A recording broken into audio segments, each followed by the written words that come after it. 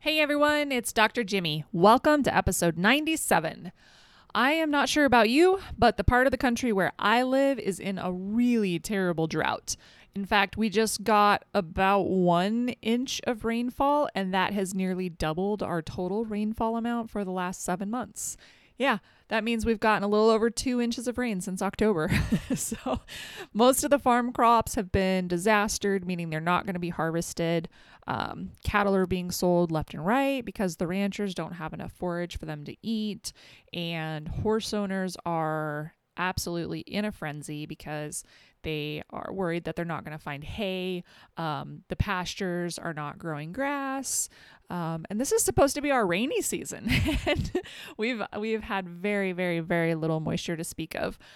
Plus, we've already hit triple digit weather. So it's been over 100 degrees, multiple days. So yeah, things are not looking real good for the summer for all of this. So I bring this all up as a way to tee off a kind of a forage related episode. People, are always looking for alternatives to their typical forage sources, particularly when we feel like there's not going to be a good supply of hay to be harvested during the coming months. So that said, I've been fielding a decent amount of questions about, different forage types as people are trying to get their hands on something that is both consistent and hopefully affordable. So this particular episode will be covering teff, but I plan to do a few more episodes over different forage sources to kind of help fill in some of these gaps and provide a little bit more information for people who maybe are going to struggle a little bit to find some good forage sources this summer and going into fall and winter. But before we get started, I want to remind everyone about the 2022 Equa Summit that's going to be happening next week. Yeah, coming up fast. The dates are May 25th and 26th. I am an invited speaker. I'm actually going to be talking about the equine microbiome, but there's a whole lineup of really good speakers and really nice topics this year. I know Dr. Tanya Cubitt will be covering the gut-brain axis. Dr. Steve Dern is going to be talking about feeding laminitic horses. There's other experts that are going to be covering things like heat stress and leaky gut. So if you are a Feed Room Chemist listener, I can guarantee that you can find something or that you will find something interesting at the 2022 Equa Summit. And the best part is it is totally free and it's a virtual event.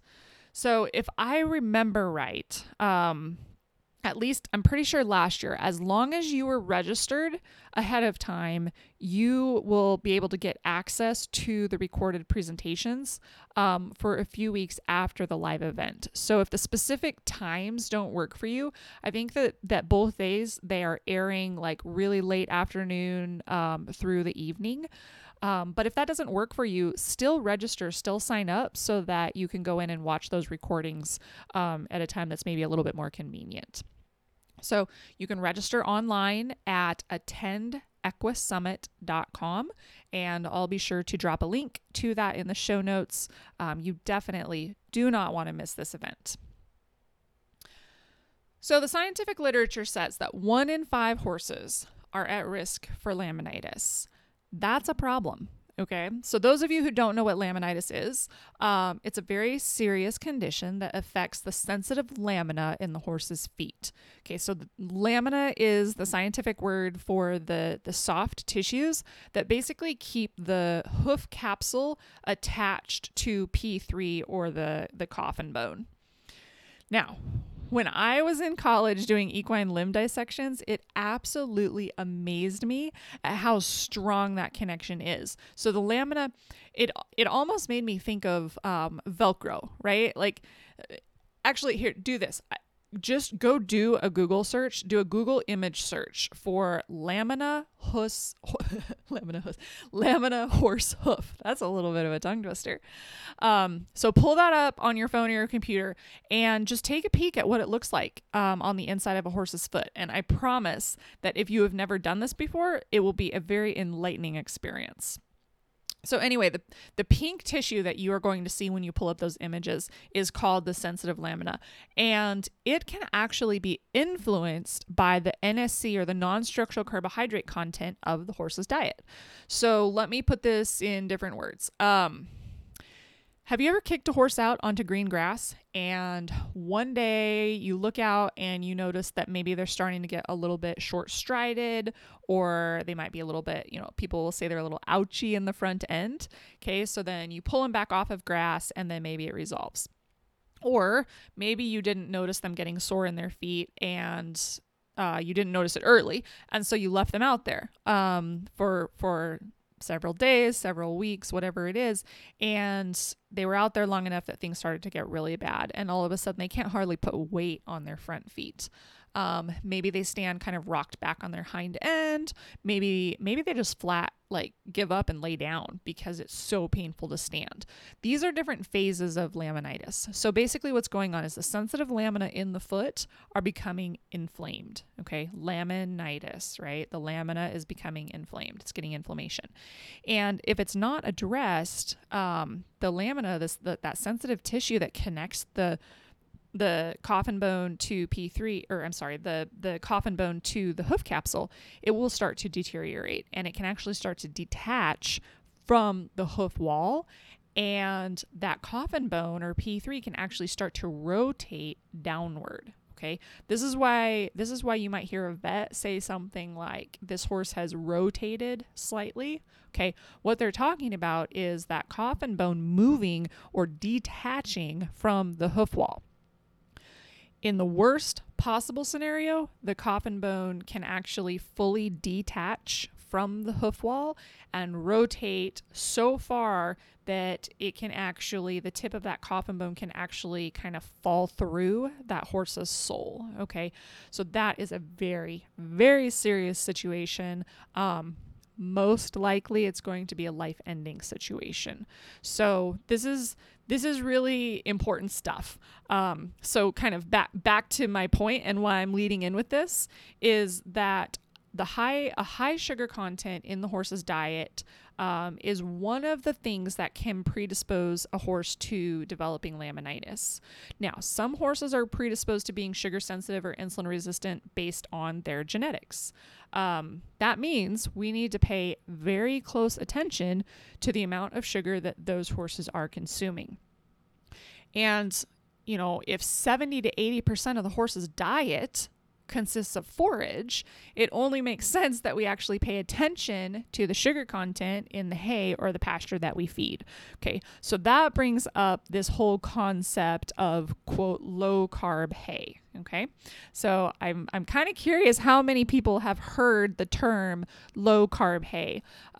So I will be sure to put a post on my social channels of this episode, and I'd love to just kind of hear your thoughts and start a conversation. And I'd love to know how many of you have actually heard the term low carb hay, or if you've not heard it. I think it'll be interesting to see if different parts of the country come up with different versions of whether they've heard of low carb hay or not. I think as this episode goes on, I think you'll understand why I have that curiosity. But I would love for you guys to post maybe where you live, like what part of the country or world you live in, and whether or not you have heard of low carb hay, or maybe you've heard of teff hay, or this idea that teff hay is low carb hay, or that teff hay could be low carb hay. Okay. So when it comes to grass hays in the horse industry, the northern regions typically feed cool season grass hays. All right. So things like Timothy, orchard grass, brome, fescue, right? These are all cool season grasses, and they are all very high in sugar typically. So researchers in the Northwest United States, set out to investigate a warm season species of grass hay called teff. Okay, so Teff, teff.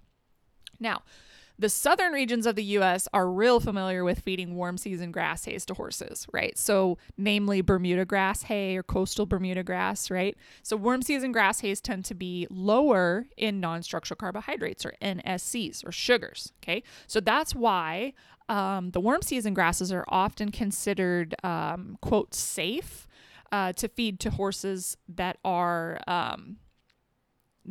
basically, sorry, kind of lost my train of thought. If you're in the South, if you're in the southern regions of the United States, it's typically considered safe to feed grass hay to horses that maybe have a sensitivity to sugar. And the reason that it's considered safe in the South is because the grass hays in the South are generally warm season species. So things like Bermuda grass. Now, the trick here is that when people in the southern United States purchase grass hay from the north, meaning they're shipping cool season grass hay species like Timothy and orchard grass into the south, okay, all of a sudden feeding grass, quote, grass hay is not as safe for those horses that are sensitive to sugar, right? Because they're bringing in cool season grass species to feed, and those cool season species are much higher in sugar, okay? And then just as an added bonus here for you guys, the alfalfa. Most people don't realize that alfalfa is actually low in sugar, okay? No matter where it comes from, whether it's made in the southern part of the United States or the northern part of the United States. Alfalfa is a legume. Okay, so it's not a grass, it's a legume, and it's actually generally low in sugar. So it would actually be safe to feed from a sugar, a starch sugar content. Alfalfa is not ever a concern. Now, alfalfa is certainly higher in protein and higher in calories than grass hay. So, you need to balance what you need out of the diet, if you are looking for protein and calories or if you're looking for, sugar content. So all of that plays a part. But my point here is that, this conversation for sugar sensitive horses should really revolve around using either a warm season grass hay or alfalfa. Cool season grass hays should just automatically be kicked out of the picture. Okay. The cool season grass hays are almost always too high in sugar for these horses that have sensitivities to starch and sugar. So today, I am going to discuss one of the more trendy warm season species of grass hay called teff hay. Okay, so this is actually going to be a fun episode because a friend, an old college classmate of mine, was one of the lead researchers on a multi-year study growing teff in the Pacific Northwest. So, of course, I reached out to her to get all the data and the info that I could to share with you guys. And one of Natalie's missions is to educate hay growers around the concept of growing low carb hay for horses. So if you think about it, hay growers who are good at what they have spent their lives doing, like they've spent their lives figuring out ways to make the highest quality hay possible, meaning they're trying to make high protein, high energy hay. However, when those things are high, particularly in a cool season grass species, you undoubtedly also get high levels of sugar or non-structural carbohydrates as well. So this idea of growing, quote, low carb hay is a bit of a paradigm shift for many hay producers. And so my friend Natalie has really put a lot of effort into educating hay producers on how to kind of enter into this niche market and the things that they can do to implement teff as a forage and exactly how to grow and cut it in order to be as low carb as possible. And if you continue to listen to this episode, you'll find out that it's not quite as simple or intuitive as you might think. So teff hay originated in Eastern Africa, and it has a very thin stem. And one of the things that is nice about that is the thinner or more pliable that the hay stem is, the more palatable it will be for a horse, meaning the more likely they are to like the taste of it, like the feel of it in their mouths. So that is a win for teff. The root system for teff is pretty shallow. So, one thing that's maybe not in the win column is that it's probably not going to be super tolerant of heavy grazing. So, if you were thinking about, like interseeding teff into some pastures where you have a fairly high stocking rate of horses for grazing, it might not be the best for that. Researchers have found when it comes to cutting height of teff. Okay, so I'm basically going to walk through several things that researchers have studied about teff and what they found out when they studied it. So the first thing that I'm going to talk about is going to be really short and sweet because there really was no difference in any of it. But that is the height at which it was cut and whether or not that impacted the sugar content or the carbohydrate content in the hay. And so basically what they found was they cut the teff at 1 inch, 2 inches, 3 inches, and 4 inches above the ground. And it didn't matter which height it was cut at. There was no change or no real difference in the sugar content. So we know that where you set the bars or the swather, like whatever height you choose, that's not going to play any kind of role in whether or not that hay is going to be low carb or high carb, meaning low sugar or high sugar. The next thing that they looked at was using nitrogen as a fertilizer. And what the researchers found was that when teff is fertilized at levels over 50 pounds per acre, the sugar content actually went down. So basically, when they put no fertilizers, so no nitrogen, or if they only put 30 pounds of nitrogen per acre, the sugar content was the same. It was, I'm going to call it normal, right? But then when they increased that nitrogen fertilizer content to 60 pounds, the sugar level in the teff actually decreased significantly. And then it also, they tested it at 90 pounds of nitrogen per acre as well, just to see what would happen. And the sugar level decreased even more. So basically what's going on is the plant is able to assimilate or use the sugars that it's producing through photosynthesis and put them back toward the plant for growth instead of just like storing up the sugar. Okay. So the take home there is basically, the more fertilizer that you put on, okay, the 60 pound or the 90 pound per acre rate will actually decrease the sugar content in the forage that is harvested. Okay, again, this is with teff, all right? So just keep in mind that everything we're talking about can only be applied to teff, okay? Don't try to apply all of these findings to, Bermuda grass or Timothy or whatever. Like, this is only for teff, okay? The next thing that we looked at was maturity.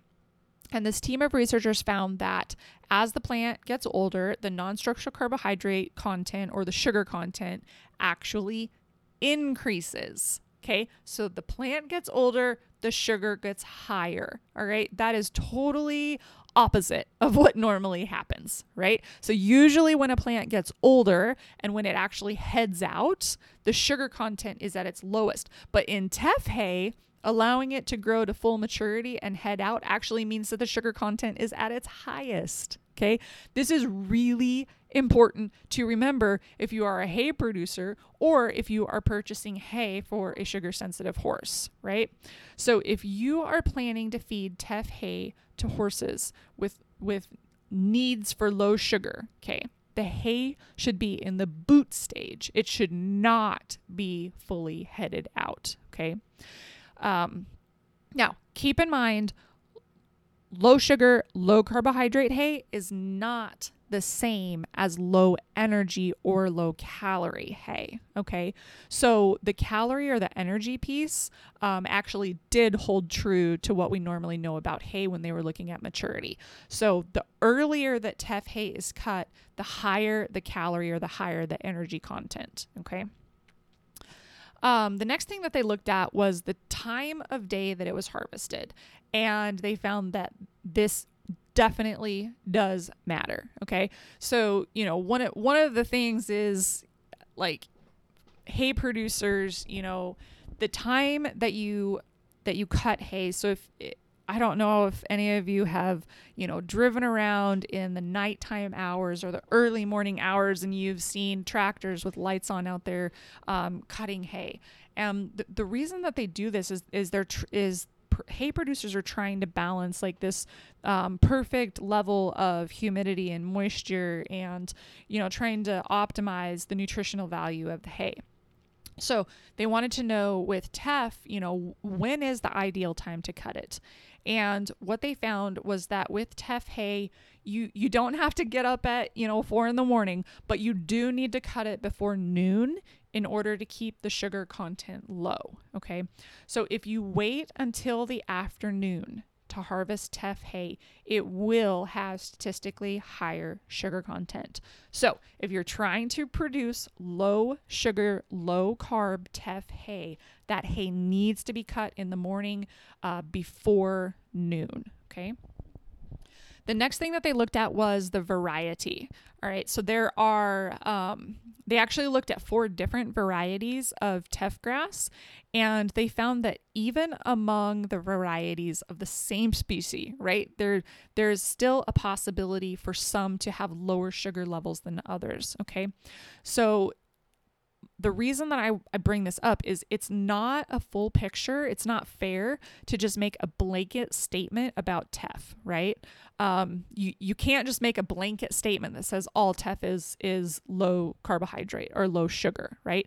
That'd be kind of like making a blanket statement about horses, right? You can't just say that all horses are fast, right? Well, yeah, all horses might be faster than me, but all horses are not the same level of fast, right? We know that there are differences between quarter horses and thoroughbreds and draft horses, right?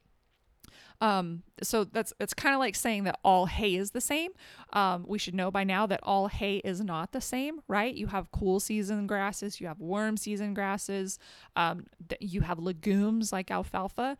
Okay, so moving back to this horse example, if you break down to a specific breed like the quarter horse, right? One horse might be bred for speed and racing and running, right? That she may be tall and long and a little bit lanky, right? A little bit greyhoundy looking. Whereas another quarter horse might be bred to be quick and agile on a cow. They might be really stocky in build and short and compact, right? Well, both of them are quarter horses, but they have very different genetics, which give them very specific and unique skill sets, okay? So the same kind of concept goes for teff hay, right? Different varieties of teff hay will have different benefits. So just be mindful that you don't group all teff hay under one blanket theory, okay? So there can certainly be differences depending on, the species of teff hay that was grown.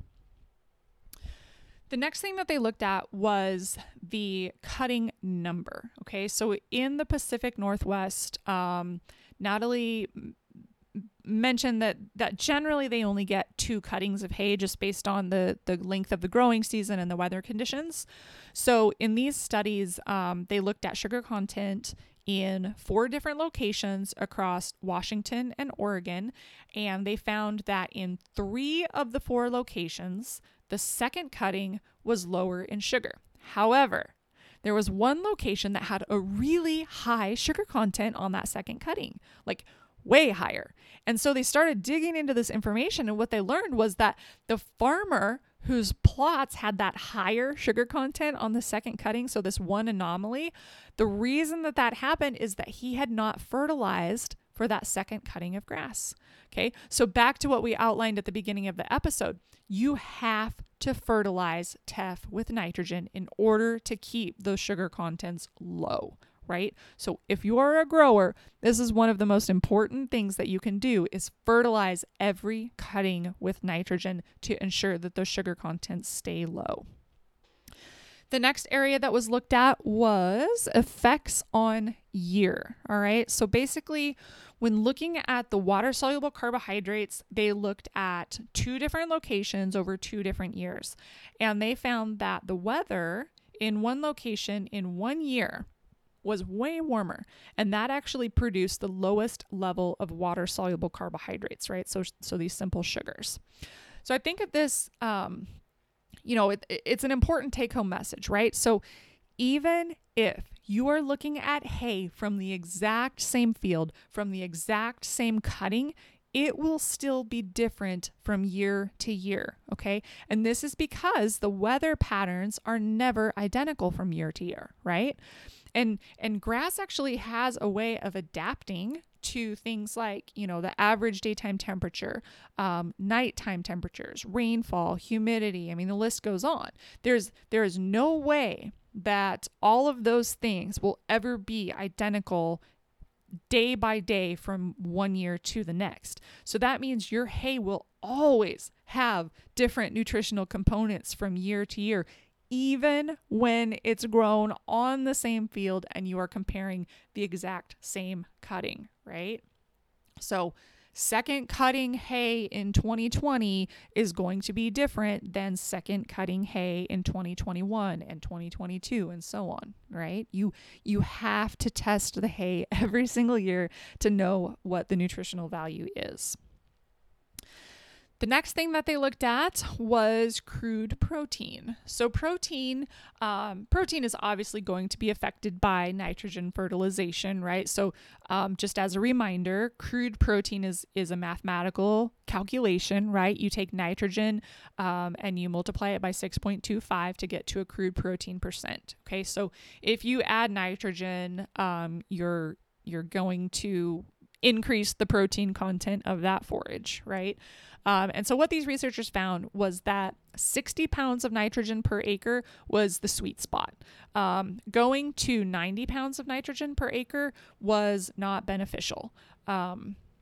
So that's, if any of you happen to be in an industry that requires fertilizer right now, you don't want to be putting extra nitrogen or any kind of fertilizer on anything because it is just insanely expensive right now. So we know that if you're growing teff and you want the sugar content to be low, you need to be over 50 pounds per acre of nitrogen. And this research showed that 60 pounds of nitrogen was the sweet spot that gave you good quality, good protein content, but then also kept you low on your sugar content. So some big takeaways for me on teff, and certainly things that I would consider if I were trying to grow low carb teff hay. First would be, I am definitely going to be fertilizing every cutting, right? That's one thing that we know. Whether or not you fertilize directly impacts the sugar content. So when you fertilize, you get lower sugar contents. I know this is totally inverse to what you would think. The second thing, I would be cutting my teff hay in the mornings, okay? Get out there, make sure it's cut before noon. You don't have to get up at 3 in the morning, okay? You don't even have to get up at 4 or 5 in the morning. Just make sure that all the hay is cut before noon. That will ensure that you have low sugar contents. Now, there are a whole slew of other considerations that should be taken into account if you want to grow teff hay yourself.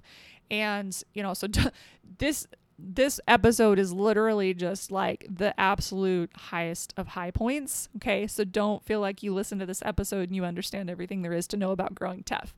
But if you really want to get into the nitty gritty of it, I encourage you to reach out to Natalie. She manages the Low Carb Horse Hay Project and actually has a certification program for hay growers, for teff hay growers.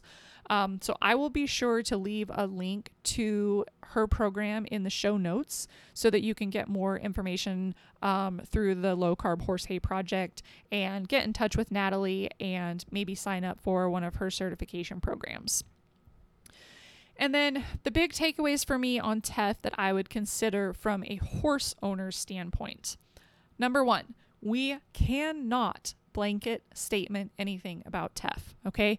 Under certain growing conditions, yes, it can be low in sugar, but not all teff is, right? There are variations that happen during the growing and harvesting process that can absolutely lead teff into being as high in sugar as other cool season grass hays, okay? The second takeaway, we have to test the hay. Even if it is grown by the same person in the same field and you buy the same cutting every year, you still have to test it, okay? It will never be the same nutritionally from one year to the next.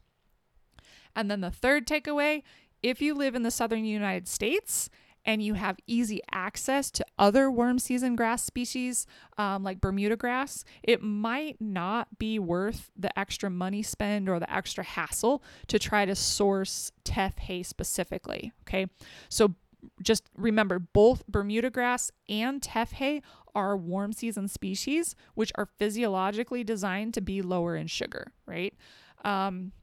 But if you live in the northern United States and you have a sugar sensitive horse and alfalfa is not a good fit for your particular horse or your particular program, then I would most certainly be searching out teff hay producers, and I would especially be searching out the ones that have been through a certification program or a training process to help them understand how to grow teff hay in a way that makes it lower in sugar.